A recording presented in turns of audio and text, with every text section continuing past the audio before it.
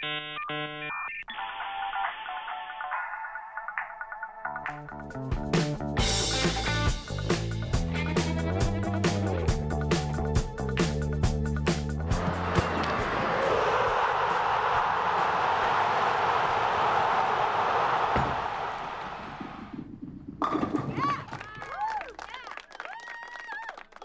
you're listening to the Sports Box podcast. I really don't know where we're going to go this week with this show. It's almost as if there's just been not enough sport to talk about. Like, it's one of those weeks where you just look at everything that's gone on and think, is there any point in doing a podcast? There's barely any sport. So, we'll do our best. So with myself, Sam Lambert, and James Bale is here. Bale, hello.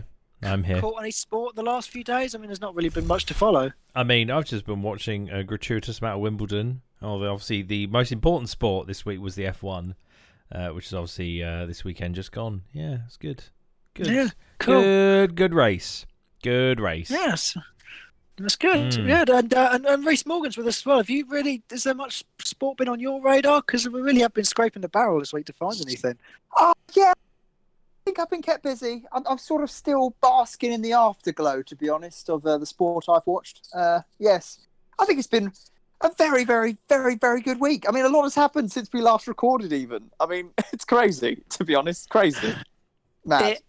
It really, really is. Like, I mean, what a week of sport. What an unbelievable week of sport. Let's get excited. If we just ignore football for a moment, you said F1. A hell of a title race. Well, not even a title race at the moment. One bloke's just getting away with it, and it's not the one we expected. There's been Wimbledon. There's been some great tennis at Wimbledon this year. There's been the British and Irish Lions. Loads of stuff going on with them in South Africa, good and bad from COVID point of view, but it's been going on. England cricket had to pick an entirely new squad because they all got COVID. And they still gone and won a game. There's the Olympics coming up. So they're finalising teams, and people are going out there, and there's loads of news about Tokyo. There's so much stuff. Oh, and there's the Tour de France, which I know we touched on last week a little bit as well. There is so much, but then it literally all dwarfs into comparison when England are in a final of a major tournament. What the actual fuck? It is honestly mad. I was watching that last night, and I don't get crazy about the England national team. It's partly because I'm woven into my club and all the rest of it. But I was speechless last night watching those scenes at the end of the game, thinking, this is actually happening. It was just one of those things we always accepted as football fans in this country. Yeah. That England in tournaments, we always think, is it going to be our year? But we know it's not. We're prepared for the failure. We're prepared for the disappointment. We're prepared for the bit of bad luck, the ball over the line that's not given, the red cards, the disallowed goals, the penalties. We're prepared for all of it because we've seen all of it. Everything you could imagine as a way of going out in the tournament. England have pretty much done it. So nothing can surprise us anymore, apart from us actually doing well and reaching a final. So it was genuinely truly a moment last night to look at it and think, well, for one thing, how has it taken so long? A nation of this size from a football point of view, how has it taken since 1966 to reach a major final again? But also just taking it in and thinking, wow, yeah, this is actually momentous. And it might be that England get to a couple of finals now in the next few years. You never know. This might just be the start of it. But we'll always remember this one as the moment where we go, wow, this really has never happened in any of our lifetimes. No, exactly. And for some of us, our parents' lifetimes. And, it is mad. It's absolutely mad. So we're going to have to start there, because obviously last time we recorded it was Ukraine was still in it. Yeah, we started the quarterfinals, and that was a breeze in the end. Yeah. And England are there beating Denmark. Someone else talk, because I said, was lost for words last night.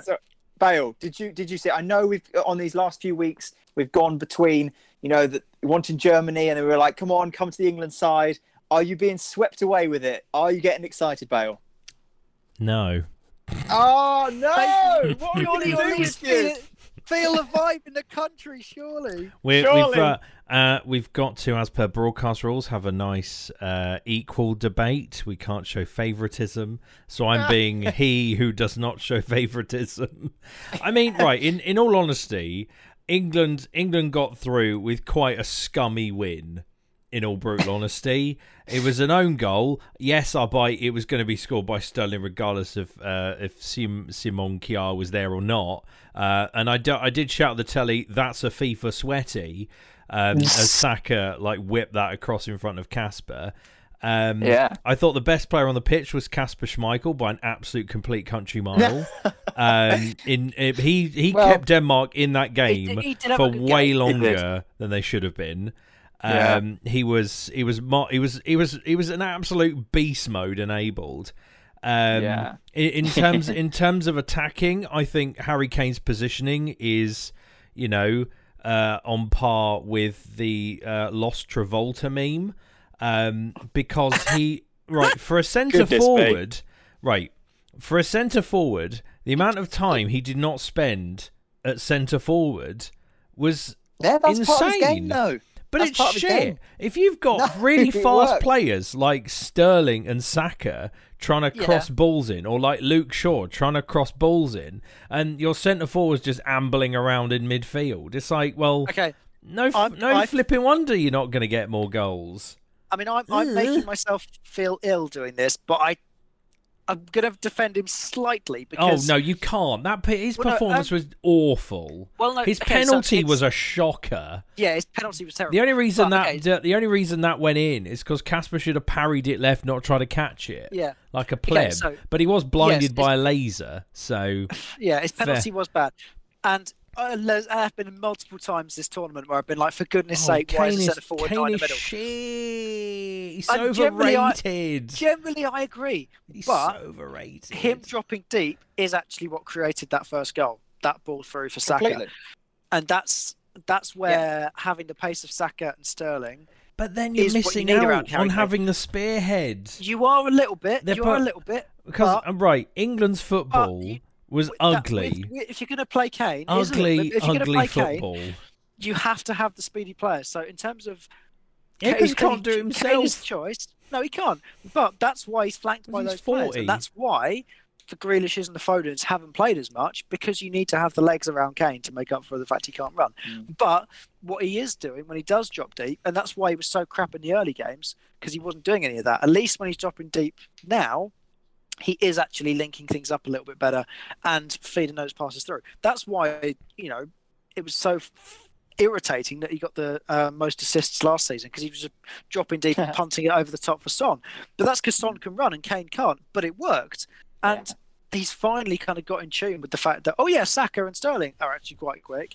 And if Luke Shaw bombs on or Kyle Walker bombs on, that's useful. And the emphasis is then on Sterling and Saka, to whoever's side they've gone down, they make the run inside. So there was one, I think, in the second half where Saka nearly got on the end of a Shaw cutback.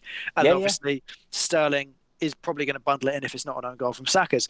That's where the danger could be created. Yeah. So that's the pattern of play they're trying to create. And there are moments where I get really irritated by Kane, obviously.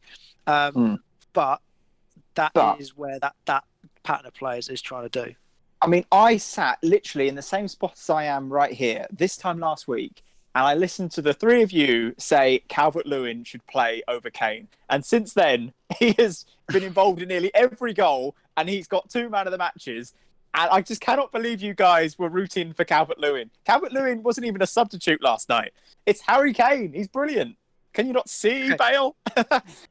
No, I still think Calvert-Lewin could have started and had a good game. No. At the end of the day, Kane is crap. I'm sorry, but he's a 40-year-old man masquerading as a 27-year-old, and it's like, right, you're a 27-year-old striker. You should at least have a bit of pace on you. And bloody Slabhead had more headers on target than Harry did. Like if you're meant to have like a big centre forward presence at the front of your attack being on the end of crosses, why the hell are you relying on your centre back to do it for you? Like, come on. It's an alternative viewpoint. Like, fucking hell.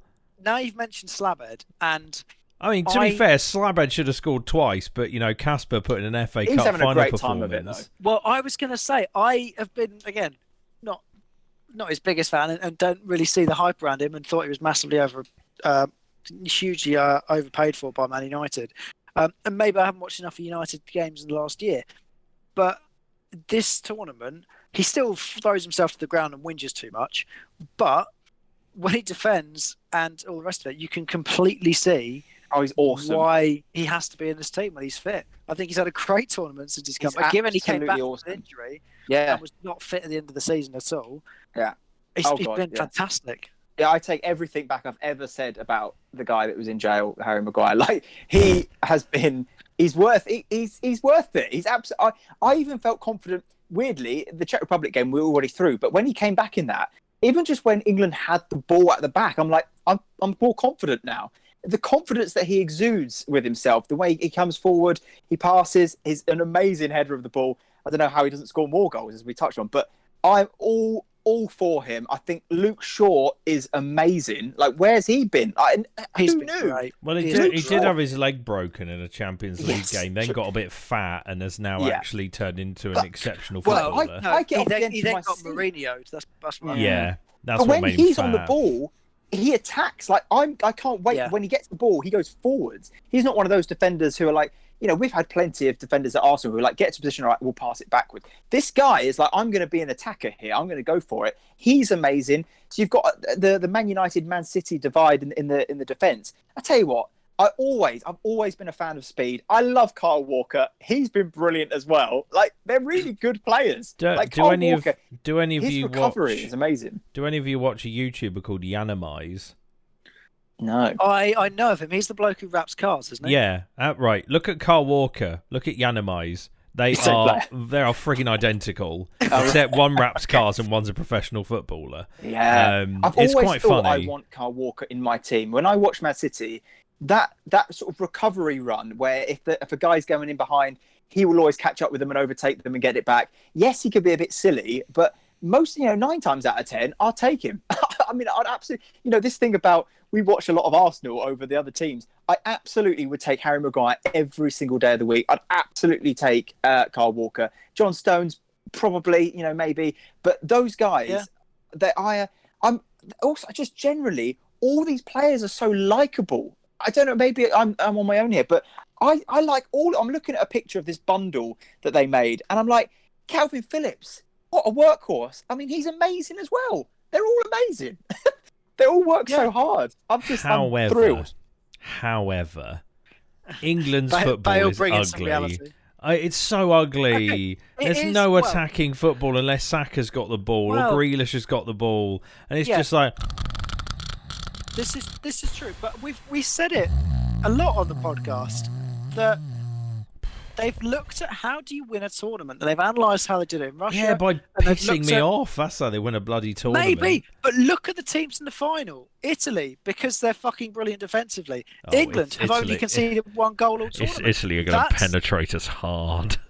Well, it might be a tough game, but you look at the 2 teams in the final. England have a bloody open L. You say that, but you look at the 2 teams in the final, ignore what's going to happen in the final, but in terms of being successful in the tournament, it's the 2 teams with the best defences. And that's ultimately, you can play great attacking football. And you look at the attackers we've got and you think, wouldn't it be fantastic if we did it with a bit more flair and style? But if we did that, and we left Jordan Pickford exposed. I mean, look, he almost threw one to the opposition last night, and his kicking was terrible. What did make me laugh when the commentator last night said Pickford's kicking is normally so good. I'm like, have you watched him before? His kicking's dreadful. He can kick it a long way, and that's it. Doesn't mean he kicks it accurately at all. But the fact we've only had Jordan Pickford concede 1 goal all tournament is because we set the defence up and the team up to be so solid. And that is, as I said, they looked at how do you win a tournament.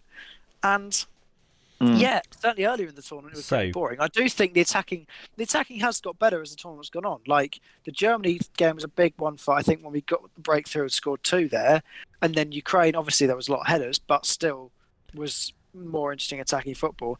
And then I think yesterday, there was nerves everywhere, but certainly in the last 20 minutes of the game and extra time until England scored, England were attacking and making the chances and having the shots like. Over 20 shots. Over 20 shots in the end in that game for England. So I think impressive. England have improved at that during the tournament, and that comes from Sterling playing well and actually getting Saka in there, and having a bit more direct running. But it's like, it's not the thriller-minute football, but it's tournament football. It's how you win a tournament, and England have never been good at that. Like we've had previous tournaments. You look at Euro 2004 and when Wayne Rooney broke through, and he was fantastic. And England were playing some really attractive attacking football. There was one game I think we put 4 past Croatia in the groups, and it was really good to watch. And then it got to the knockouts, and we got done. And that's always what happened. Capello, we just played shit football and then got done in the knockouts anyway. No, did we even get out of the groups? That was shit around. But we have played slightly better football, or tried to. We've ended up getting knocked out. And, now we've got the attacking players and the individual quality of players to, even if we're not playing the most expansive games, still produce those moments, produce the moments of quality to create chances. And the other thing is having those options off the bench, like be able to bring on Grealish and Foden and other people that can then change the game makes a huge difference, while not conceding. And that's Gareth Southgate has got the recipe right for tournament football. Yeah, I have 2 questions for you two. Yes. Question number 1: should it have been a penalty? No. And yes.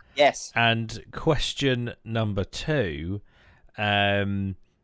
what do you reckon we will win? When I say we, I mean England. Do you reckon England will beat Italy in the final? Well, we'll do the penalty. See one first, and I think we'll chat a little bit about Italy and then get to the final. So Reece, penalty. You say yes then. Why? Why yes? I think it's.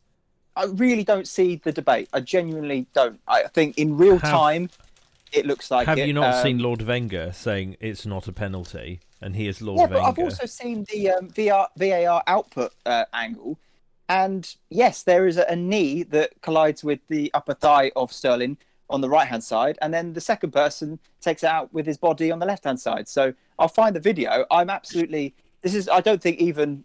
I really don't. And also, the referee only sees it once live time. I know we can have the video, but live, the momentum of him running, yes, we know he does go down. I think it's an absolute no-brainer. And actually, Sterling did very well to avoid the second ball on the pitch and concentrate on the ball that was in play and dribble around the other ball that was on the pitch. I'll find the video. I think there's definitely enough contact. Okay, so I think... again, in real time, when it first happened, because you do see Mailer, I think is the defender, it looks like he has a little bit of a swing at him, a little bit of a trip of him. So in real time, I was like, that's got to be a penalty. He's tripped him. Yeah, done. From the angle, I thought it was a foul. It's when you see the second one, my view is that if you kind of flip it around and do the classic test of, if that went against my team, so if that was given against Arsenal in a final or something like that, I would be fuming. I'd be absolutely furious. I'm doubtful. And it's also one of those where if the referee doesn't give it, VAR is not overturning that. They're not going to look at that retrospectively if it's not been given and then tell the referee to give it. So it's one of those grey area ones where if he doesn't give it, it's not going to get overturned, but he's given it. So they've kind of, it's the same with the cricket review. It's the umpire's call. They're not going to overturn it because it's not an obvious. But isn't that the answer? Isn't that the answer that you've actually said they can't overturn it because there is contact? They can't overturn it. But the answer is that it's not a definite penalty, but it's not an absolutely wrong decision. It's one of those where whichever way you look at it, in a way, it's one of those referee can kind of justify whichever way he gives it. Like they say, it's such a hard decision for the referee, and you go, well, that one's not really, because whichever way he gives it, you can kind of go, oh yeah, I can see why he's given that. That's why, as much as we say it's frustrating as hell to cut to Peter Walton, you think the biggest TV moment in ages in the UK, England getting a penalty is like, we'll go to Peter Walton. I'm thinking, no one wants to hear from Peter Walton at this point. And his is, it's a 50-50. I'm like, well, that's not useful, is it? Yeah, exactly. But he's actually right, because the referee could literally give a penalty or not give a penalty there, and you could justify it and get away with it. So it's the flick of the coin. It's kind of gone for England on that instance. Yeah, and obviously, as you said in your intro, it's been our time to maybe get one. But if you see that video that I've posted in the group, genuinely, that is an absolute penalty. The guy on the right-hand side takes him out with his knee, and then the guy on the left-hand side takes him out with the top of his body. So I think that angle, as you can see, is the VAR output. That's the one that they were looking at to confirm it. It's 100%. And I think it gets even more of a penalty the faster you speed it up, because he's taken out. But I know it's not one of those where it's like a 2-footer and you're like, wow, why did he do that for? No. Yeah. But as I said, if the referee hadn't given it, it wouldn't have been overturned, and we could have maybe said, but we wouldn't have really complained about it. It's not like we'd have gone, that was the reason we didn't get through. We'd have gone, but you can see why the referee didn't give it. So, but let's speak about Raheem just quickly, because he deserves so much credit. I mean, I didn't like Maguire, didn't like him, didn't like this, didn't like that. Like, I just went on pure stats. I thought Raheem Sterling has scored 2 goals since February. How on earth can he make it into the team? He has been the player of the tournament, or at least for England, he's been the player of the tournament. He is just, the amount of energy that guy has. He was still sprinting in extra time.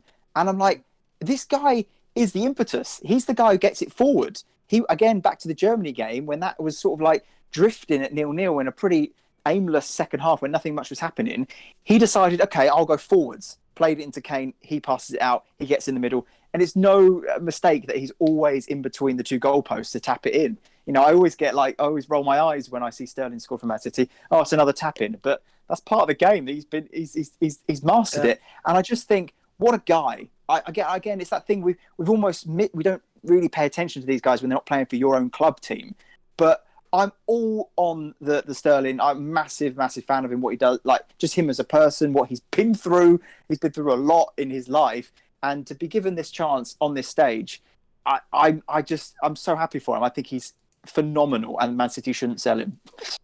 Yeah, no, I think he's been great. And as you said, you kind of looked at it. Well, you looked at the second half of last season. You wouldn't have had him down as the starter, but no. Weirdly, the fact he didn't play so much for Man City is probably helping him have a good run in the England side and actually stay fresh and play these long matches and basically be the one that's not getting subbed. He's so important that Southgate subbed the sub in extra time to change the shape last night, but wanted to leave Sterling on, even though he played the whole game, for his pace, for his energy. And that tells you physically the position he's got himself into. So irreplaceable. No, I agree with you. I think he's been great. So the final. Sure, Italy got there, because that in itself, what a semi-final that was against Spain. I don't think it was quite. I saw some people saying it was the greatest match, like the new Wembley and all the rest of it. I'm like, it was really, really good. It was a high quality, excellent game of football. I don't think it was like the best game ever. Some people were going a bit over the top, but it was a fantastic game of football. Really kind of interesting. 2 kind of contrasting styles. Great penalty shootout as well, with loads of entertainment in it. What do we make of that game before we get on to Italy as a whole? How did you see it? I see all games. Good. What did you think? Chiesa's pretty good, isn't he? Yes, Chiesa. He very much is. I think overall it was a good game. I think Italy were the deserved winners. They were definitely better. I don't know. I think they were. In all right, Spain started very heavy, but then Italy were just biding their time, and then they just Italy pounced. had 7 shots in 120 minutes. It doesn't matter. Still won. Doesn't matter. Still won. I mean, I'm digging into the stats a bit here, because I know Bale loves his stats. And possession and passing on everything, and obviously Italy were happy for Spain to have possession, part of the game plan, etc., etc. But Spain did have double the number of shots. They had triple the number of attacks, as UEFA stats calling them. They had 6 corners to 1. They attempted over 900 passes. Wow. I think, wasn't it Pedri in midfield finished the 90 minutes with like over 50 passes and 100% completion or something? Yeah. Something ridiculous. So from that point of view, Spain, you'd say, were not kind of the team that were driving that game a little bit, but Italy always had such a threat. You always have to be really wary of them. But it was just a high quality game. I thought, like both teams who have kind of got to themselves in that position in a different way. Like Spain have kind of felt like they bumbled their way through a little bit, and that they were essentially going to get to the final after only winning one game in the tournament in 90 minutes, doing the whole Portugal thing from 5 years ago. And Italy just have this incredible run going at the moment where they don't know how to lose. Yeah. I do think it was an example of it doesn't have to be 3-3 to be an amazing game. And I think also, since we last recorded, we had, especially the first half, the amazing Italy-Belgium game, which was just like a thriller minute. I mean, the speed, I think that's where I completely agree, Bao, is that England can look very dull and boring when you think, look, we're at the same point as Italy are, and Italy can do that against Belgium. And they were just electrifying. And that's why I'm a bit disappointed that I'm not going to be able to enjoy an Italy win, because generally, ever since the first game, I'm be like, I love Italy. I mean, it's just that idea of attack after attack after attack. Yes, it was only Turkey, but like when it was like went to 2-0, you'd imagine, we'll just pass it around the back. No, let's go for more. And really only in the last sort of 20 minutes, it's where you go, that's when they start rolling around and it gets a bit, that sucks. But other than that, other than the last 20 minutes. Oh, I forgot the last 20 minutes against Belgium. We're the first. No, we can't laugh. We can't laugh at that. We can't laugh because they will do exactly. Well, not the strike on the floor, but I've been talking about the last 20 minutes. The last when they were ahead and just trying to close the game out. And obviously, they will do exactly the same to England if they're in that position. But and we shouldn't laugh because it can be frustrating. But it's you have such a kind of free-flowing, end-to-end, ebb and flow sort of game. And the last 20 minutes, Italy just went, fuck this. We are going to make this scrappy as hell. And giving away fouls, just slowing the game down. Every trick in the book. Donnarumma like, I've got to take my glove off because I've injured my hand. Yeah, that sucks. Everything, all the tricks in the book. So of like the last 20 minutes, the ball was probably only in play for like 7 or 8 minutes. Oh, no, yeah. And Belgium had their last shot in the 84th minute. Yeah. Which, so that's Italy. That doing... is top level shithousery, is what that is. Oh, unbelievable! That's Premier League shit. You know what? That's Champions League winning shithousery right there. Unfortunately, I love it because it's funny, and also Chiellini like bear hugging Jordi Alba, absolute hilarity. What a lad! Chiellini looked freaking high as a kite. I mean, we're none of us are body language experts. We don't, we haven't studied this sort of stuff. But going into that penalty shootout, you could kind of get a vibe as to which team was feeling it and which team wasn't. Yeah.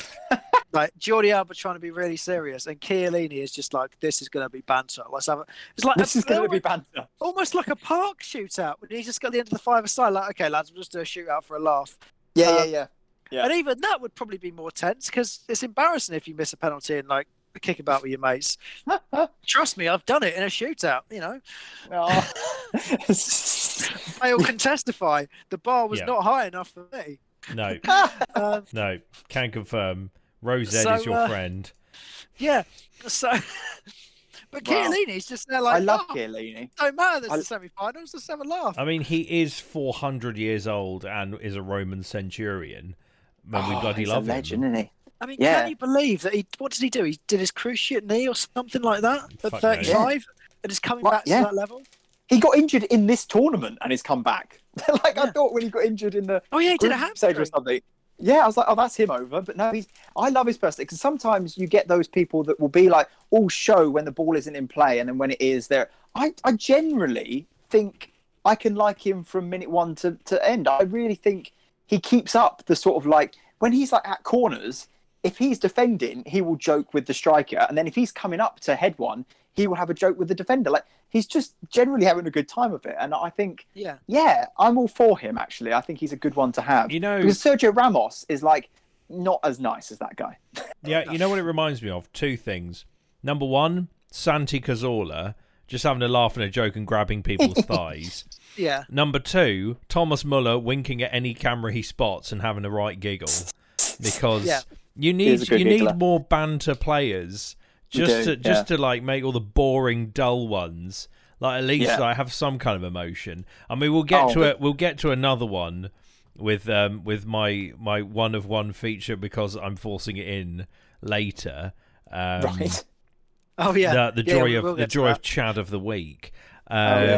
So who has been an absolute right Chad? But he's gonna eye up Harry Kane, and he's just gonna do him. He's like he's gonna bend him over. He's gonna bloody do him.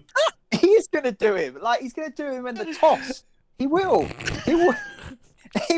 They will go at that centre. They'll swap their little flags, and then he'll just absolutely nail him. I think he's gonna, because he even punched Alba in the face, but because he did it in a happy, smiley way, they got away with it. I mean, I'm joking. Obviously, he's just like barely touched him, but he is going to set himself, and I do think that's a part of the game. I mean, that's part of sport. I always think also in tennis, when you get up from your seat to go to the other end, you're setting the tone of where you're at, and you're putting on the pressure by not doing any. And I think him at the start of the game belting out his anthem and then going over to Harry, making him really like, he'd probably say, "Oh, your shorts are falling down" or something. That's the other thing. Yeah, the England anthem is drab as hell, and then you've got the Italians absolutely fucking belting that shit out with the passion of 1,000 suns.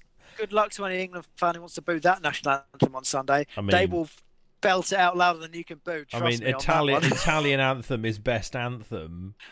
Try booing that when Chiellini's singing it. You're going to be scared shitless. Yeah, he will come and stab you in another life. It's like Assassin's Creed all over smile on his face. Yeah, but the other smile on your face lets me know. The other thing with him that Arsenal got for is he was obviously playing in the Juve defence when they, at Wembley, knocked out Tottenham in the Champions League, and he kind of gets asked in the post-match interview, like, do you feeling confident coming into this game, or what were you expecting? Because Juve weren't really expected to win that game from where they were, and basically he was asked about Tottenham throwing it away, and he's like, "It's the history of the Tottenham," and you're like, "Yes," and that every time now or do something stupid, the Chiellini video comes up of him going, "Is the history of the Tottenham?" Yes. So he's going to be saying that to Harry Kane. Oh my God. Up. He's like, "You've not won anything. Is the history of the Tottenham?" Shoots himself and take an even worse penalty. Well, there you go. There's the match report. It'll be in his ear, like saying stuff. It's going to be embarrassing if you lose in front of all of these fans. It's your home fight. All the pressure's on you. He will get in his head. Oh, 100%. Chiellini and Bonucci just screaming into Kane's ears at both ends is going to be absolute fucking banter to watch. Just Harry Kane just cry. You'll have Jorginho being a little shit in the midfield as well. Like, I mean, I hate that bloke, but he's going to be kicking people. He's going to be being annoying, and that's his job. And then you got Insigne's just going to run through people's legs because he's so small. Oh, he's a ledge as well. He's Chiesa will rip people up. Like he's quick. I didn't know that much about him before this tournament, but he can finish and he is quick. Oh, yeah. There was a tweet going around that said in that Italy game, because that's not the first amazing goal Italy have scored at this tournament, and I think someone tweeted, "I'm a bit concerned how all Italy's goals are just out of reach of a small-handed Jordan Pickford." Like, the Jordan Pickford's never reaching any of Italy's goals. The goals they've scored recently, they're just unbelievable. Like, that's what's so great about it. And also, passionate celebrators. I mean, they love a goal. I mean, they're such great. And obviously they look so good doing it. And I know obviously we've got the polka dot tie from Gareth, which is quite a look. And I'm sure that's sold out now. But it's, they probably have won the styles stakes already. Of course. Well, and they've got the bloke who looks like he's wearing some sort of cheap joke shop disguise with one of the assistants. With the moustache and glasses. With the glasses and moustache. But yeah, they are. And I think it's going to be a great final. Even if the game's crap, as an occasion, it's going to be a great final. And I think just from the views, you look at European Championships, and England never make finals, but England-Italy feels like two football superpowers, and it feels heavyweight. Both teams can wear the traditional kit. That's important. In the blue. It will feel like it will just have that sense of occasion, I think, which will be just magnificent. So, do we think England will win it? I'm going to go to Bale because I think I know what his answer is. I'm going to be brutally honest. I don't think so. I don't think England. I think England will choke. like England do. Harry Kane will pull a muscle in his arse or something funny. He'll tear his anus. I honestly think Italy have been the best team all competition. They've knocked out the best team in the world, allegedly, with Belgium. They've knocked out previous World Cup and European champions Spain. They've been in kind of cruise control, obviously through the group stages. And I personally think Italy will probably beat us. In all honesty, I think it'll be. I think it'll be 2-1, and I think Italy will get 2, England will get 1. That's what I think. See, I think England can lose it without choking. Like if they lose it, yeah, people could say it's a choke. But Italy are that good a side at the moment that England could still play pretty well and play a good game and not win. Like that's. Yeah. And I think that could be the thing that happens. Is England, I don't think will bottle it. I just think Italy, they're just, as I said, not used to losing at the moment. They've got on such a roll, and they have kind of, we talked about the shithousing and the defending and everything like that, and they're so good defensively. But they have been able to, when they have attacked, with a bit more flair, with a bit more kind of, with a bit more kind of fluidity and stuff. So they've got the balance so right in that team at the moment that they'd be very kind of worthy winners if they did get it. Obviously, I hope England do it, but it's England's toughest game by a distance in this tournament, and it's going to be. Yeah. If you look at the route Italy's taken, and you look at the route England's taken, England have also the other thing which it keeps being brought up at the moment. I'm like, oh yeah. How many home games have England had this competition? A lot. 6. Where was the away game? Scotland. No. Oh, was it not? No, it was in Italy. That was it. Yeah, the away game was in Italy. Yeah. So they haven't really gone that far, really. No, poor Denmark went to Baku and back. Bless them. And that's played a part in it, undoubtedly. Oh, definitely. 100%. As we said, the semi-finalists were all people that played all their group games at home because they only then had to start travelling for a couple of the knockouts. So it's definitely made a difference. So, Reece, are you going to be the fountain of optimism and say England are going to do it? It is going to come home. England are going to do it. I think, you know what, I was concerned going into the Denmark game. I was concerned about England haven't conceded first. They haven't had any they haven't been behind. Haven't had the adversity. Yeah, exactly. And I think even going back to the 2018 World Cup, they never conceded the first goal in that. And obviously the Belgium when they were lost. But in terms of when they played Croatia, they scored first. When they beat Sweden, they scored first. In the Colombia game, they scored first. And they didn't. There was that massive cloud of what happens if they don't score first? And to be honest, I think that is why I'm more confident that because they've dealt with that, they've been through conceding first. I tell you what, that 9 minutes between 30 and 39 between the goals, that felt way longer than 9 minutes. A lot of things are going through my mind at that point. But I just think now that's all. It's a lot of it's in the head, especially when you're at home and there's a lot of pressure on them. I think now they know that it isn't the worst thing in the world if we concede because we'll just go again. And I really do. I feared that was going to stay 1-0 against Denmark for a very long time. If that had got to 65, even 70, 75 minutes at 1-0, there'd been moans and groans in the crowd, and it would just they would have choked then. So I think that's a confidence boost that they've dealt with that. I also just think they can also play their part in the dirty side as well. And I think Harry Kane, I hate to see it, but he did the Man City way when he was in the attacking half on his own. He looked around and he was on his own. He just turned around, put his back into a defender, fell over forwards. It's not a foul, but he wins a foul. I mean, I have to say, it's the Man City way. Harry Kane can dive so much. Yeah. Every time he goes near the box, he should join Tom Daley. Harry Kane's the worst diver in the England team. People are focusing on Sterling because of the other night, but no, Kane is the absolute worst for it. Every North London derby, you breathe near him, he throws himself on the floor. He does that backing in thing to get free kicks. He fouls someone, or jumps in the air and fouls a defender, but he makes it look like he's been fouled. He is a fucking cheating bastard. But it's what we might need. It's quite good when he's one of yours. And to be honest, what he was doing yesterday, against Denmark, that was a complete Man City audition. Pepper's just gone, okay, it's a complete. It's now you can play for us. You can stop attack. You can stop attacks, win fouls. You can also, get us up the pitch if we need to. You fall over. He can also, as we were saying, drop deep, play the through balls into the wide people because they love doing that.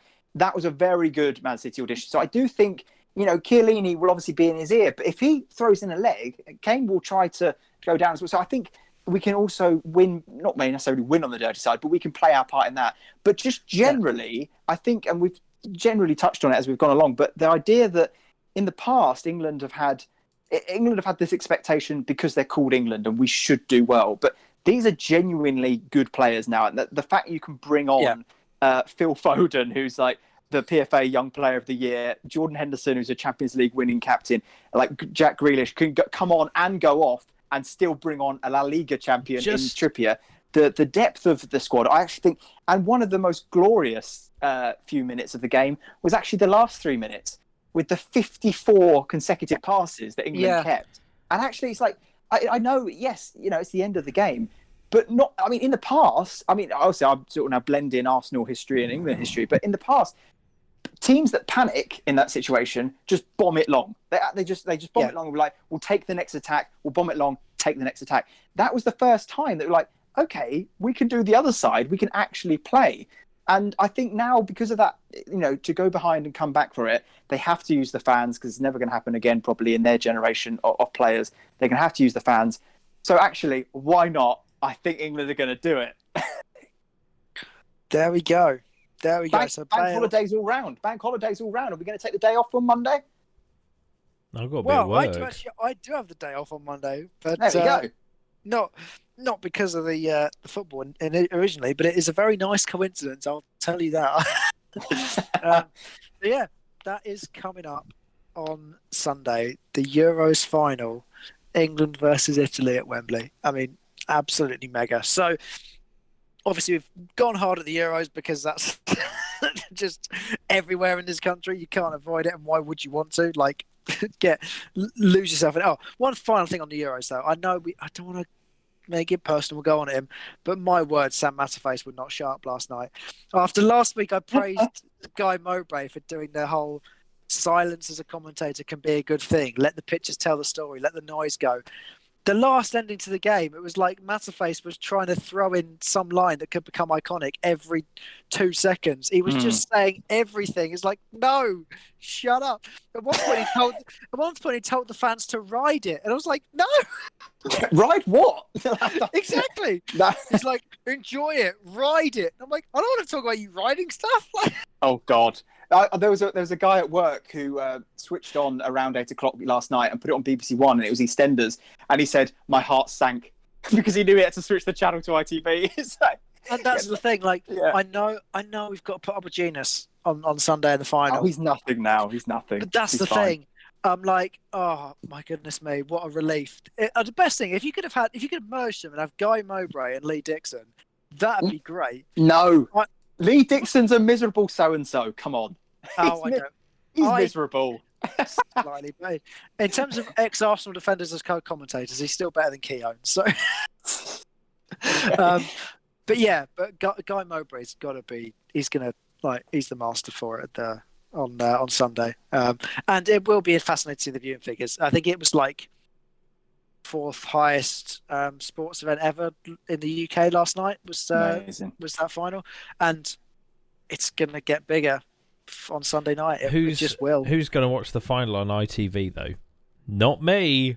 I just don't get why they're even bothering. I really don't. Because people love them ads. I just don't get it. But if you're a sponsor, no one's watching. That's the whole point. Is like, oh, we'll sponsor you because we'll have X amount of eyes on our sponsor. No one's watching. Yeah, the advertising for the semi-final will have been worth so much more than the final because they know that the viewing figures for the final will be some of the worst for ITV across the whole tournament because BBC coverage has no ads. Yeah, and also on the ITV coverage, we missed the bloody car. We missed the little remote control car delivering the ball. The only good point of the bloody game, that. The car's back with the silver ball. Yeah. Oh, unbelievable. But that's the thing. Like ITV, people will just not. They've got some good pundits this year. Like Ian Wright somehow ended up there. Night. Ian Wright's obviously great, and all the rest of it. And Emma Hayes was on last night, and she's great. They've got good people, but you're just not gonna watch that over the BBC. I'd love to see the stats after the game of BBC viewership against ITV. I bet ITV will still end up with some because people are idiots and they love ITV for some reason. Yeah, no, they will get some, but it's like normally 98% of the viewership will be BBC for sure, all day. Well, it's normally like 4 or 5 to 1 for the BBC. So ITV will get like 10-15% of the people. Oh God, that's too much. I think it's too much. I think they might. Yeah, it all sounded very desperate from ITV last night. Guys, come and watch us, please. I need jobs. And as I said, to be fair, that's not because it's not like in the past when you had to have like Adrian Charles or someone. Mark Pugac is a great presenter, and as I said, Keane and Neville and Ian Wright, they're really interesting pundits. And I thought Neville was on good form last night, and Ian Wright's always good value, and all the rest of it.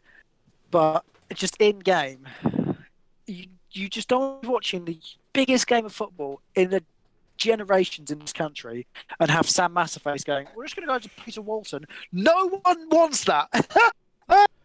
Well, I think it was a penalty, guys. Yeah, well, if you look at the ball's in the net. It's a 50-50 one. I'm just going to pad talking until they look like I make a decision. Oh, yes, I was right. I believe the ball was in the net. No one cares. No one wants to hear that in the biggest game of football in this country in decades. You don't need Peter Walton's input on it, so it will be the BBC for me. Thank you very much. Decision made. Yes. Also on the BBC, what a day they've got. They're going to go straight from the Wimbledon final into the Euros final. Wimbledon tennis has been good, isn't it? Bale, how much have you watched while at work? Not as much as I could have. In all honesty, I've been busy doing stuff. I mean, I've mainly been watching it when I came back, and obviously there's been a lot of rain, which has very much stopped play for quite a while. In some cases, it was always quite funny because whenever rain hits where I am, it's like, all right, in 45 minutes, that's in Wimbledon, which is always quite funny. Obviously, sad to see Federer just get absolutely dumpstered by some really young Polish guy. It's quite sad that Djokovic is still in the competition. Grr. No, who actually wants Djokovic to win? No one. Exactly. No one ever wants Djokovic to win. He's against. Isn't he against the Polish kid? Isn't he? Oh, Shapovalov or something. He's against. No, Djokovic is playing Shapovalov. And of course Djokovic is against a player is against someone who's gone to 5 sets. Of course. So Djokovic is like, look at me, I'm so fresh. I really just want that Polish kid to just slam the ball right into his chest. I don't know, is that just me? Just right in Djokovic's chest, just to be like, wow. Yeah. Because he is by far the best player in the tournament so far. By he's been good. Yeah, the Polish kid. I mean, whatever his name is, Wozniacki or something. I don't know. Kukac, something like that. Yeah, that. I mean, if Djokovic doesn't win it, it will feel like, not changing of the guard, but it's a real opportunity for that kind of new generation of players in the men's game to, make a statement. There's been 1 or 2 that have won Grand Slams, like I think Dominic Thiem's got one, and people like Dimitrov we talked about a lot in the past. But if someone like Shapovalov or Berrettini or Hurkacz can win it, that would be a big moment in men's tennis. I think if one of those guys could win a Grand Slam, and especially something like Wimbledon, which has been, the US Open, the Australian Open, you've had 1 or 2 random winners occasionally, but Wimbledon has been exclusively Nadal, Federer, Murray, Djokovic, for the last however many years. It's been them. So if any of those other guys win it, that would feel significant, I think. Shapovalov is explosive. Shapovalov he was wicked, and poor Andy Murray, he was sort of served there, wasn't he? The new kid. I completely forgot he had a different hit. I was actually very fortunate to get centre court tickets that day, so I did see that match live. And what? I know. You kept that quiet. I didn't even know till 8:00 on the Thursday night that I was going the very next day. Very, very last minute. So mad whirlwind. So you were in Wimbledon last week? I was, yes. Very, very briefly for the second half of the day, yes. So, yeah. What is that? I know. It was crazy. And a work friend said, I'm just online right now, and there's Wimbledon tickets on sale tomorrow. Do you want to get them? It's like, okay. So then we had to sort of like beg we got the boss's blessing that we could both go. And so so I went in early that day at work and took the second half of the day off. So sort of missed the first game, the first game on, but was able to catch the rest and just enjoy the day. But I have to say, being there, sort of the first live tennis since I was like 4, when I happened to see a Monte Carlo match. But like, oh my God, Shapovalov, like poor Murray, he was just being thrown about left, right, and centre. And also, you realise they absolutely smack the feathers off that ball. Like, I don't know what, or the fluff. It's not a shuttlecock. I went to the wrong one. No, but oh my God, like he is. So I was actually quite happy for him, because you barely know these players other than the main 4. You barely know the personalities of them. And actually having the interviews after the game, you go, you know what, I quite like you. And the thing is, everybody's just so like privileged to be there. Like everyone's like, oh, I just can't believe I'm here at centre court. And I was quite proud of that everybody wants to sort of take part in our tournament, and it's got so much, prestige. And so yeah, go on, Shapovalov. Go on. Yeah, of those left, I wouldn't mind seeing him win it. I think that'd be good. And in the women's singles, there've been some great games or great matches in that one, and it was looking like we were actually going to have, and it's very rare in women's tennis to have the 1 and 2 seeds make the final, because there's been so many, more than men's, because we've had such dominant figures in the men's with the big 4. The women's game has been like so up and down. You have players that could get near the top, then drop completely. There's real fluctuations in the rankings. But it looked like we were going to get 1 and 2 in the final with Ashley Barty and Arina Sabalenka.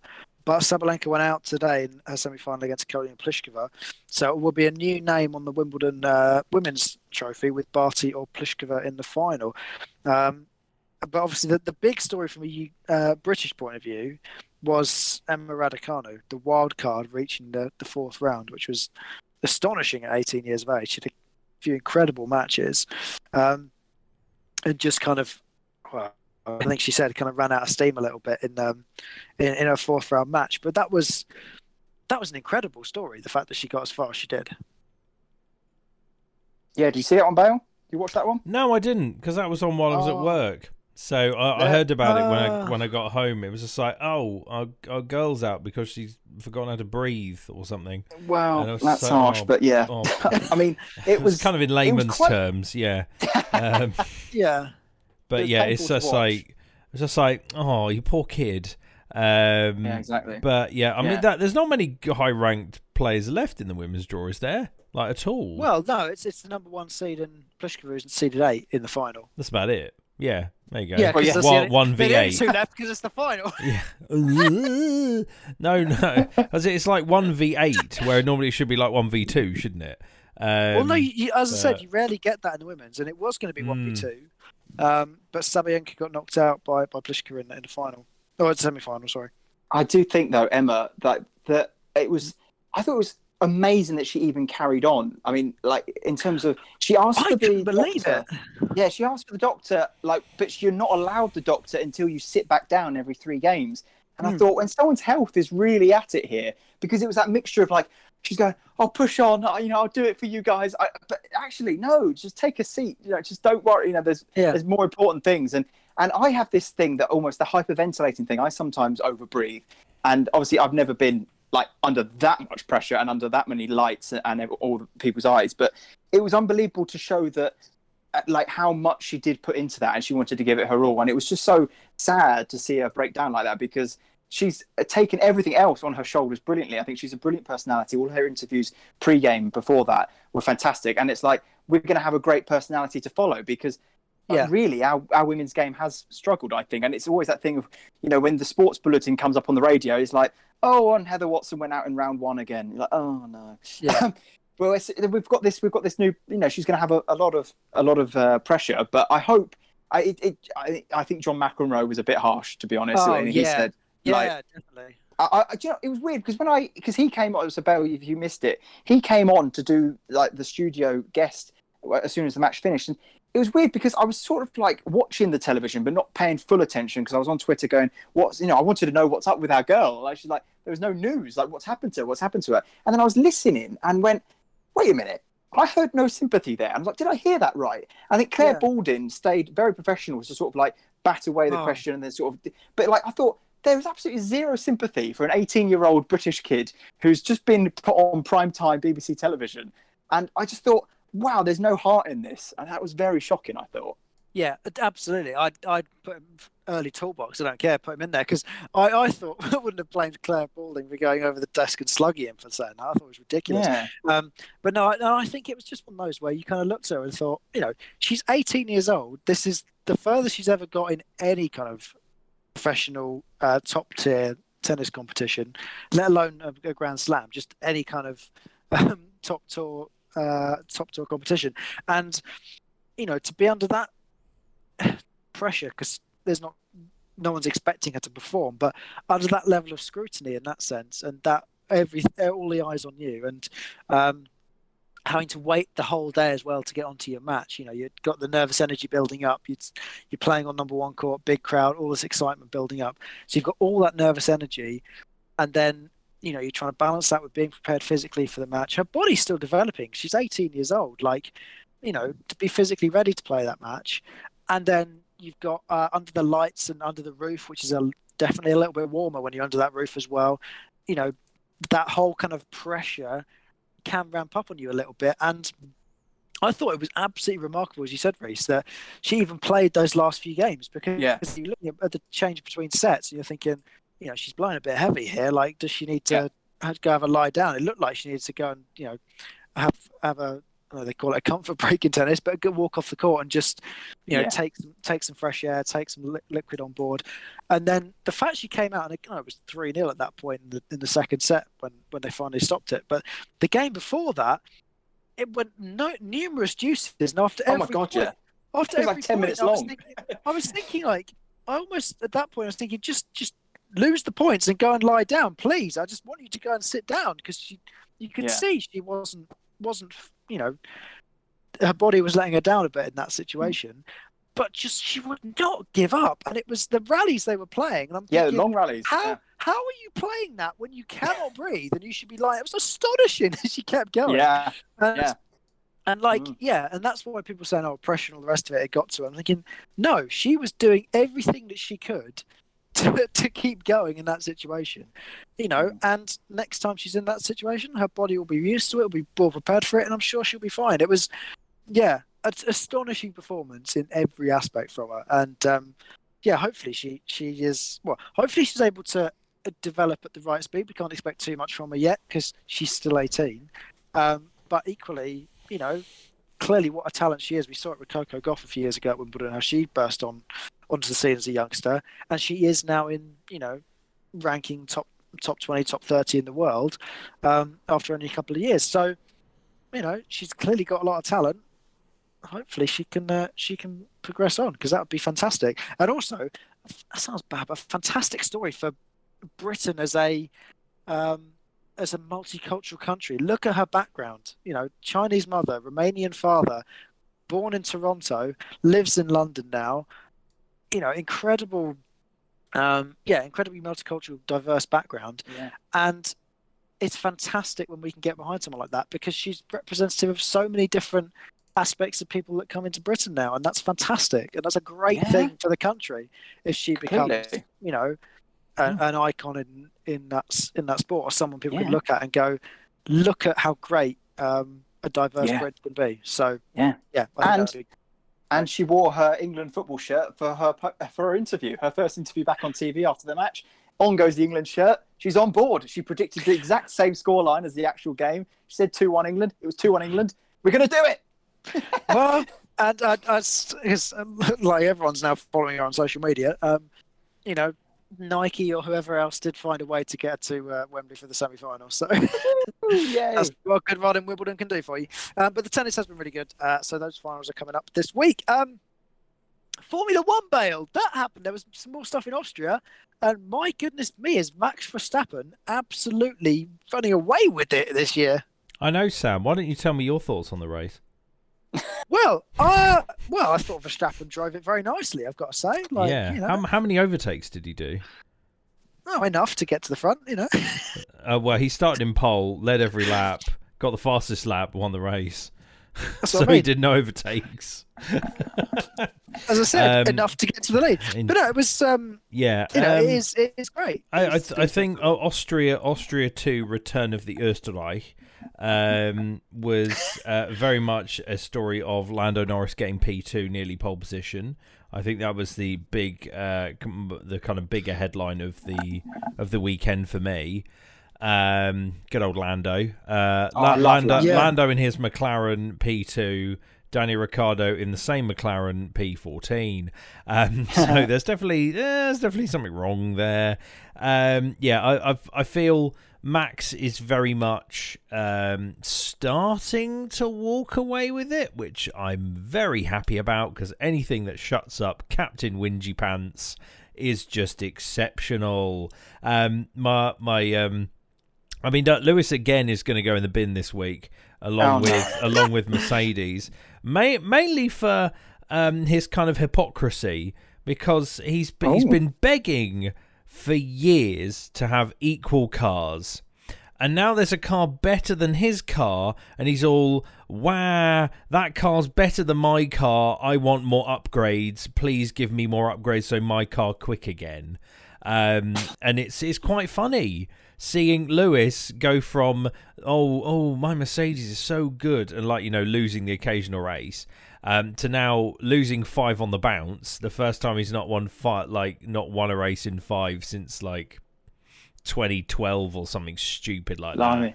And it's like, it's funny where the shoes are on the other foot now, isn't it, Lewis? Which I'm finding very delightful. It's great. It's also hearing the radio message to Valtteri Bottas of "you're free to race, Lewis" was just a joy to hear.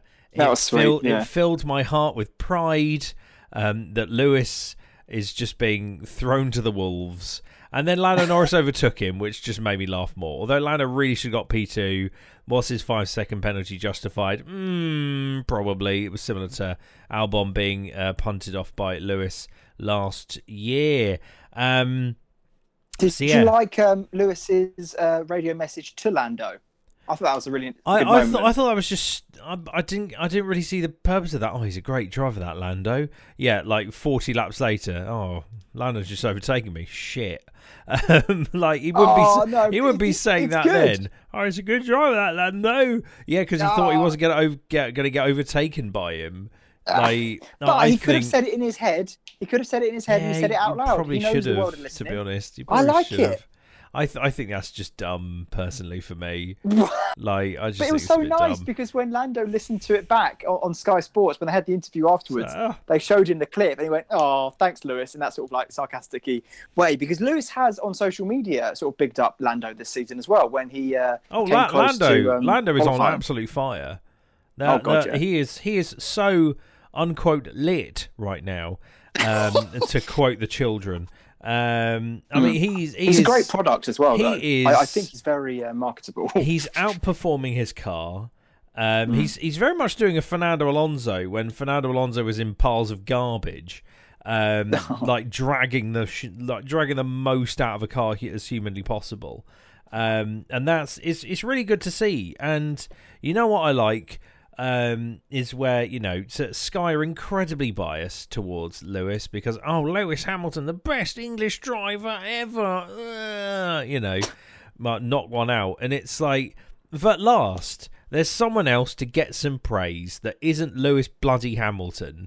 And my God, is it refreshing, because it was obviously the George Russell train for a while. Which it kind of still is, dragging a Williams into, the top 10 qualifying shootout is a decent achievement because that Williams is garbage. It's like driving like a garbage truck and everyone else is in a Ferrari. It is a pile of trash. And then he's got the same thing with Latifi. So George Russell can drag his Williams up to P9, and Latifi can only drag his Williams to 16th. It's just like, well, there's clearly a golfing class here. Will George Russell be in a Mercedes next year? You know what? I wouldn't be surprised. Where Bottas will go, I don't know. Well, that's a very good question. But here's one. Is it possible, and let's hope it is, But question to you, Bell, do you think it's possible that we could have one day a podium of Lewis Hamilton, Lando Norris and George Russell, all 3 Brits on the podium? Well, Lewis has extended his contract with Mercedes for 2 more years, so of course it's very possible. That's so cool. It's been a long time since we've had 3 drivers from the same country on the podium at the same time. I want to guess the last time that happened was probably Ralf Schumacher, Michael Schumacher, Nick Heidfeld, or Heinz-Harald Frentzen. That sounds a long time ago. I think might have been the last time there were 3 drivers from the same nation up on the podium. And that's just me like clutching at straws there. I don't think there's been ever since like the dawn of Formula One. There's been 3 Brits on the podium because awesome. I don't think there's been 3 Brits good enough at any one time. Yeah, exactly. To be up there. But Lando's the best. I think his personality is. I mean, George Russell, his personality isn't quite there, is it? But like, no, I mean George Russell is like a lanky robot. Whereas Lando is like, you know, he's your bud you went to school with. And exactly. you occasionally catch up with him on Discord, or like, you know, you watch his Twitch stream and he only got like 4 fans or something. When in actual fact he's got like thousands. But but still, it's refreshing, and it's I think it's really good for the sport because you've got really this good. Kind of. Yeah, you've got these kind of meme lords almost coming through. So you've got, you know, Lando, Charles Leclerc, Carlos Sainz, Pierre Gasly, George Russell to an extent. You've got all this youthful exuberance coming up through the ranks. And that's what the sport needs. It needs that lovely breath of fresh air as opposed to, you know, Kimi Räikkönen's hobby, or, you know, Seb, 4-time world champion, just kind of going to Aston Martin for shits and giggles. And it's that kind of, you know, it's that camaraderie between those drivers. I mean, I'll fling Max in there as well because obviously he streams on Twitch sometimes and like hangs out with those guys. But you've got that kind of like nice little youth core where they've all kind of gone through the junior formulas together or within like a couple of years of each other. There's less kind of, you know, Nico Rosberg versus Lewis Hamilton era where we don't talk to each other. Grrr. Exactly. And it's more a bit fun. And that's so much more fun. That's what F1 needed. It needed that injection of fun. And I think well, like go on, Reese. After you. And I was going to say it's a terrible word, but like the banter that like say Lando had with Sainz when they were on the same team, the banter that he's now having with Ricardo, the banter he still has with Carlos, well. The banter he still has with him. I think that is really refreshing because, yes, there's a lot of people that just watch it from lights out to end, switch off. But for people that don't, and I think we should try to encourage people to watch the other bits around it, we need personalities off. And I think, again, it's a terrible word to use, but Lewis doesn't get involved in the banter. He's got such an eye for the prize that he doesn't just... But, like, there's so much more fun there's fun elsewhere. And I think also Lando was a little bit steely because, you know, Sky were very like positive when they interviewed him. You're like, you got a podium, that's fantastic. And Lando came back and went, I'm disappointed it's not second. And it's like, there we go, we've got steely Lando as well. And that was great to see. Yeah, it's great. Yeah. And all credit to McLaren for getting their car from, you know, the realm of dumpster trash that it was when they first got the Honda engine. And I knew that was a mistake as soon as they did it. And they just went backwards. I was just like, oh, my boys, Jensen and Fernando. It was the dream team of excellence. And now you're just battling for 12th. It's like, and now it's like, you know, you're seeing the McLaren's, the papaya resurgence. You're seeing them, you know, have flashy, fun liveries at Monaco. Zach Brown is a breath of fresh air with his breakfasts in the morning that he always keeps talking about. Whenever he has a meeting, it's always at bloody breakfast. I would love to have breakfast with Zach Brown. You know what? I bet he'd say yes.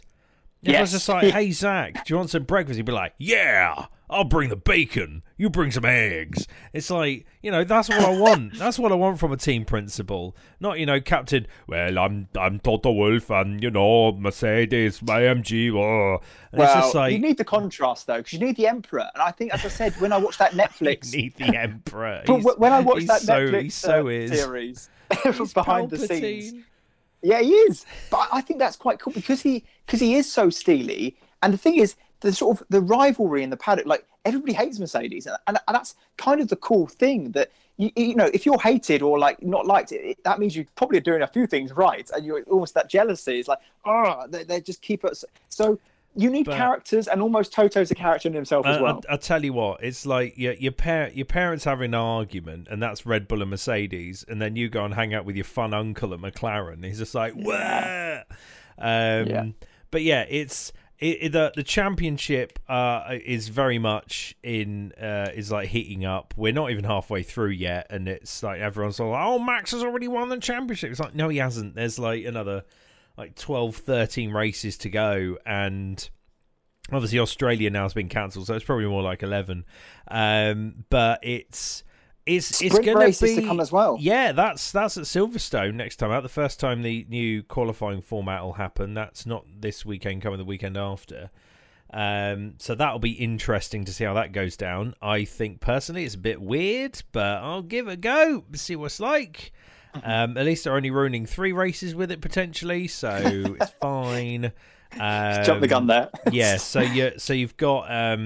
So you've got basically a half race, which is the sprint race, and then a regular one as well. But yeah, I'm intrigued. But well, obviously have a report on that after Silverstone in 2 weeks' time for you, Sam. There you go. Nice. F1. So it's getting there. It's looking fun. Whoop-de-whoop. Yeah, that's good. That's good.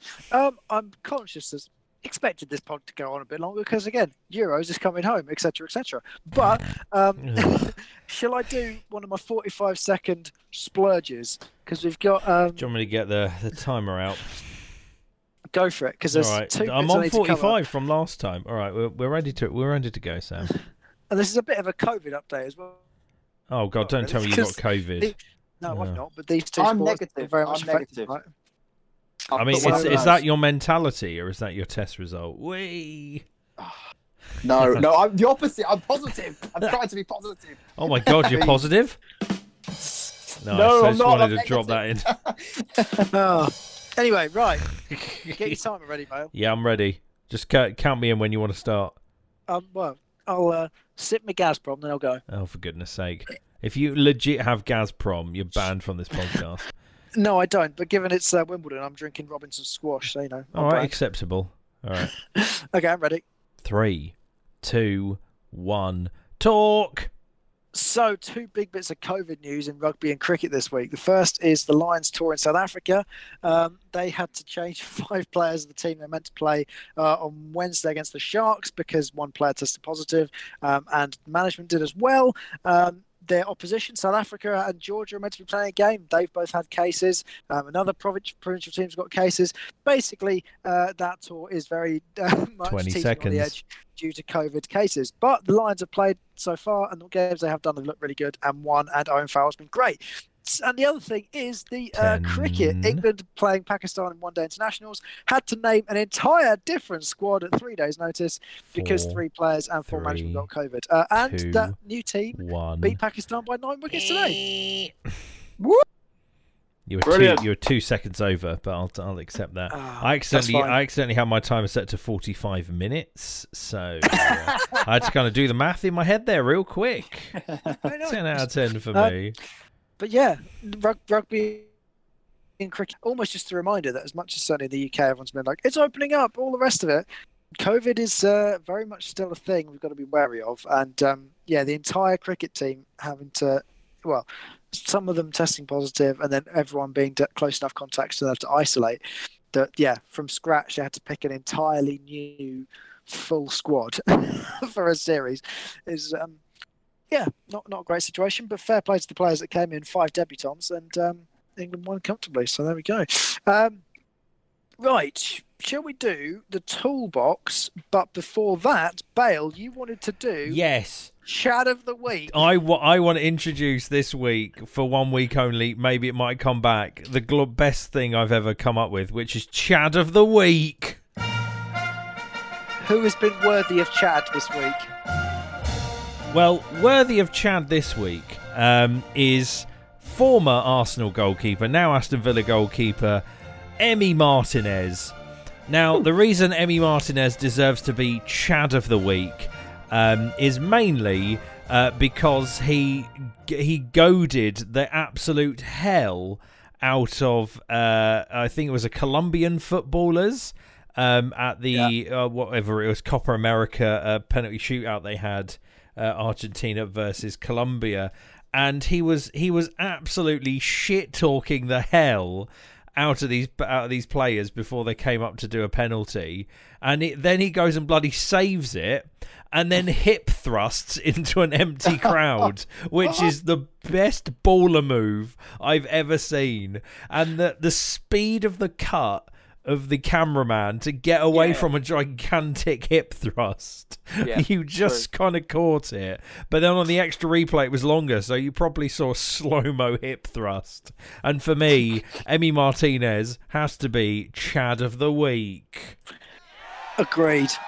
Some mega saves in that shootout. And he is an absolute Chad. What a lad.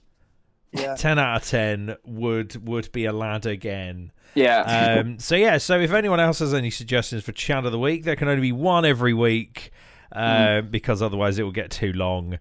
If you think anyone's been a Chad, let us know.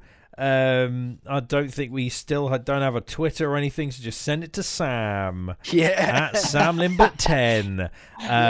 And the obviously previous weeks could have easily been Thomas Muller for winking at cameras during anthems. A slightly Chad move. But otherwise, shall we do some toolbox noms? Yeah. I mean, to be honest, how many this week would be John McEnroe, who we've already put in, because have a bong. Absolute helmet. Did not enjoy that bit of coverage at all from John McEnroe. Then just the rugby administrators who thought, no, we're going to plough ahead and do the Lions tour in South Africa when they had the option of doing it with crowds in the UK. The situation still isn't perfect in the UK at all. It's better than it would have been in South Africa, and all the teams that are involved in the matches at the moment having players test positive. Not a great look. So, that hasn't quite worked out. So whoever kind of made the ultimate decision on that probably needs to go into the as well. Reese, do you have anyone? You never have anyone for the toolbox. You're too positive again this week. I'm having a good time with it. Like there's not really. Yeah, I'm watching all these games and just embracing it. Although I think it's probably more than a toolbox nomination. But obviously the unfortunate incident with the laser pen. That guy's a tool. Yes. That guy or girl is a tool and probably needs to be in the bin. So no. Have to probably put forward they are dirt. Goodbye, dirt. Yeah. Yes, that is completely true. They absolutely that is the complete anti-Chad. Yes. Yep. Otherwise, I'm good. Oh, nice. Great. Bale, anyone for the toolbox? Lewis for being a whingy bitch as usual. There you go, easy standard. Has anyone else been a bit of a knob?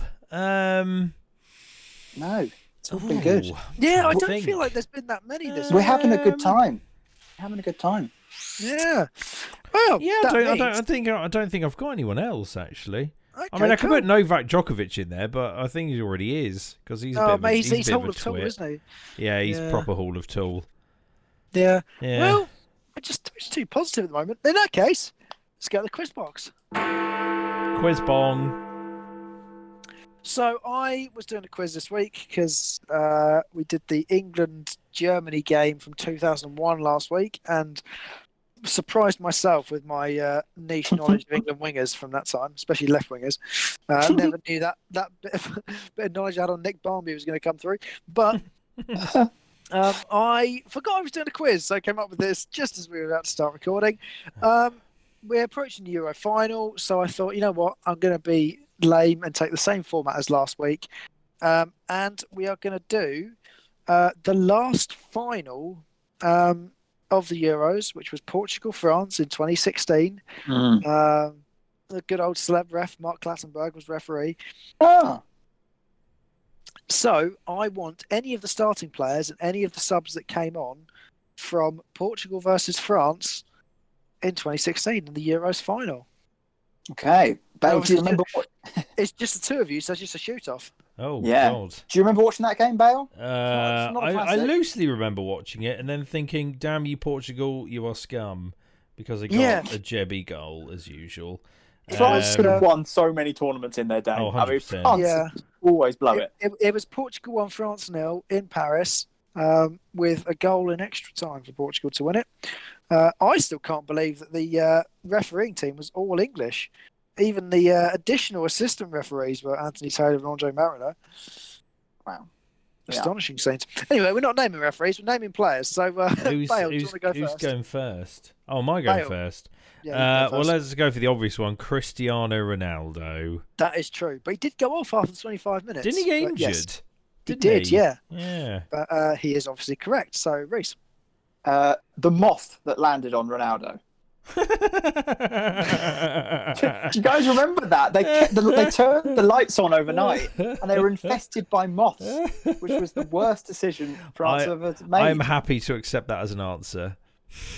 I mean, I'm not, but I'll let you have another go. All right, I'll have another go. The moth. I'll go with Hugo Lloris. That is correct. So that's both captains. Is that the sound of the Lloris? I'd assume Pepe would have been there with his He ugly was, mug. and he was in fact man of the match, which tells you all you need to know about that game. Oh, that's depressing. I know, right? Reese. Olivier Giroud. Correct. Bale. One big sexy Frenchman. Would it have been Patricio still in goal for Rui Portugal? Patricio was indeed in goal, yes. Oh, big boy. Ooh. He also he got booked in 120 plus 3, so that was some sweet ass time wasting he was doing there. Absolute yeet. That is good. I'm going to go for Antoine Griezmann. Antoine Griezmann is correct. Bale. I'm trying to see. Portugal I'm not very strong with, so I think I'm going to avoid them until I need them. Didn't Koscielny play in that game, like in his last game for France or something? Laurent Koscielny, he was indeed at centre half for France. That is a shout. Wow, well That's done. correct. Big boy. Reese. I am going to go for the famous goal scorer, Eder. Eder, he came off the bench. That is correct. Bale.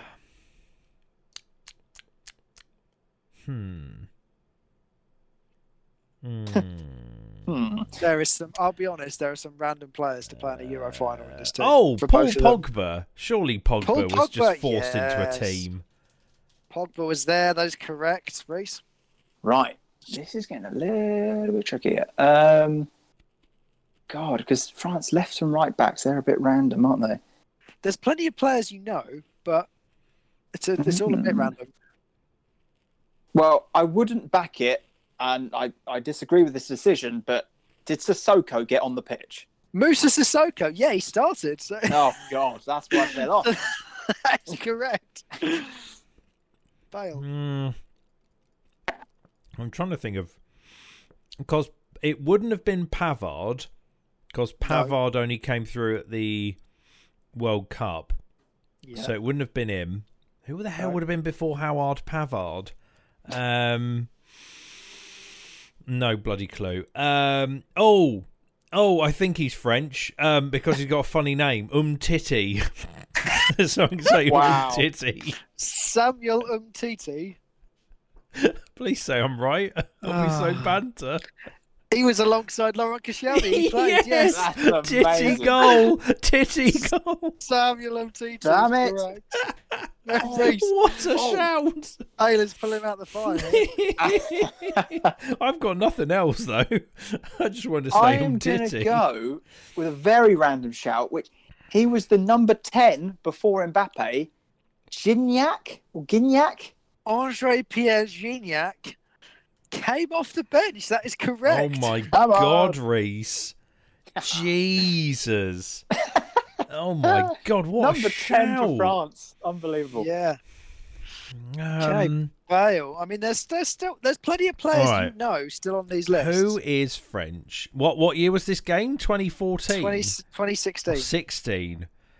Oh, surely Anthony Martial was about. Surely. Anthony Maybe it's like a Martial? sub. You're absolutely correct. He snuck off the bench with 10 minutes to go in extra Yeah, time. boy. Oh, gosh. Martial is correct. Oh my So God! Reece, I just Wow. stuck him in there. That is good. I'm running low now. Oh, God, I don't want to. Do I gamble on Portuguese players? There's a couple of hilarious ones in Portuguese. I'm going to go for Moutinho. João Moutinho, yes, he came off the bench as well. We're doing very well on the benches. God knows who bloody played in these games. But Moutinho is correct, so Bale. All right, I'm struggling now. I've got a name in my head, but I thought he retired from international duty. Okay. So I don't know if I want to risk it or not, because he's the only name I've got at the moment. Would you want to go for it? Oh, fuck it. I'm gonna go for Johan Cabaye.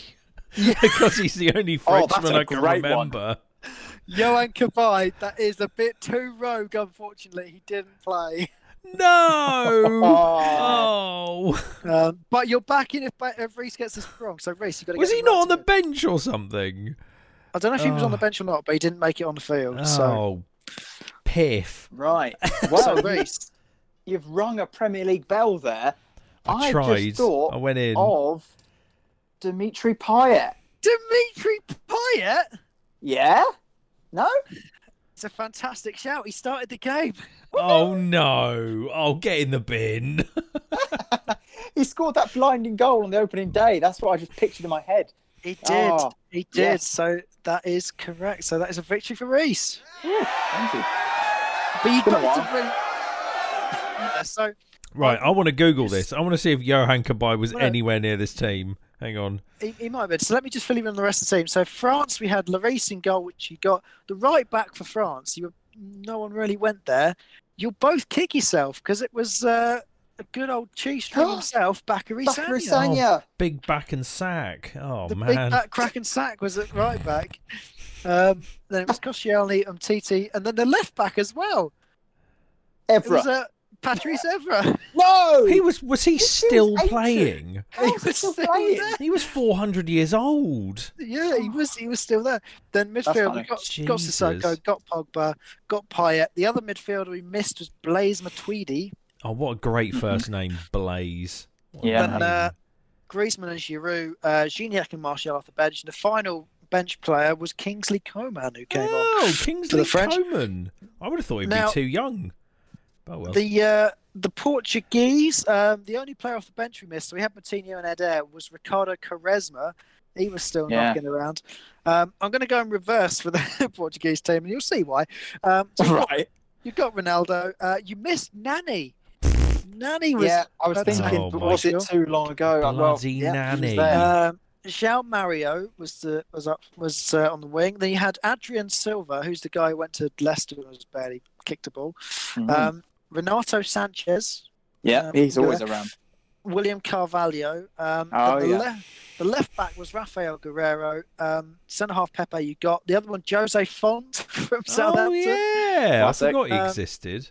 Rui Patricio in goal, and the right back was, of course, Cedric Suarez. No! No. Famous before our time. Cedric Suarez has a European Championship winners medal.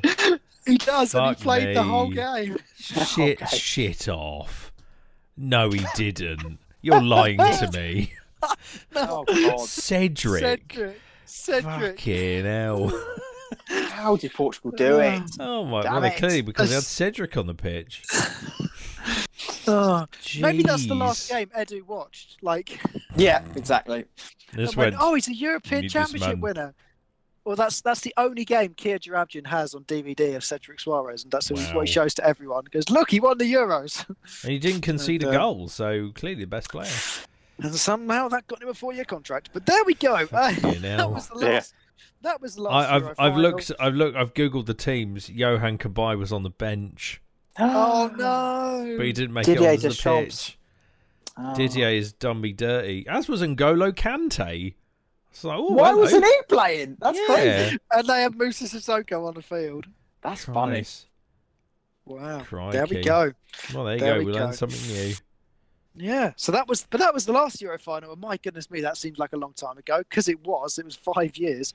But that Portugal team will finally be replaced as the holders of that trophy on Sunday. So yeah, plenty to look forward to.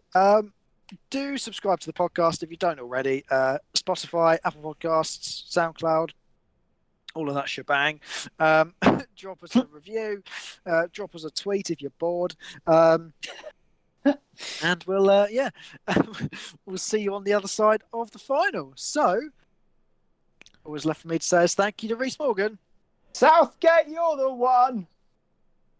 Thank you to James Bale. Will Griggs on fire. Your defence is terrified. Will Griggs on fire. Ooh. Da, da, da, da, da, da, da, da, da. We'll speak to you next week on the Sports Box podcast.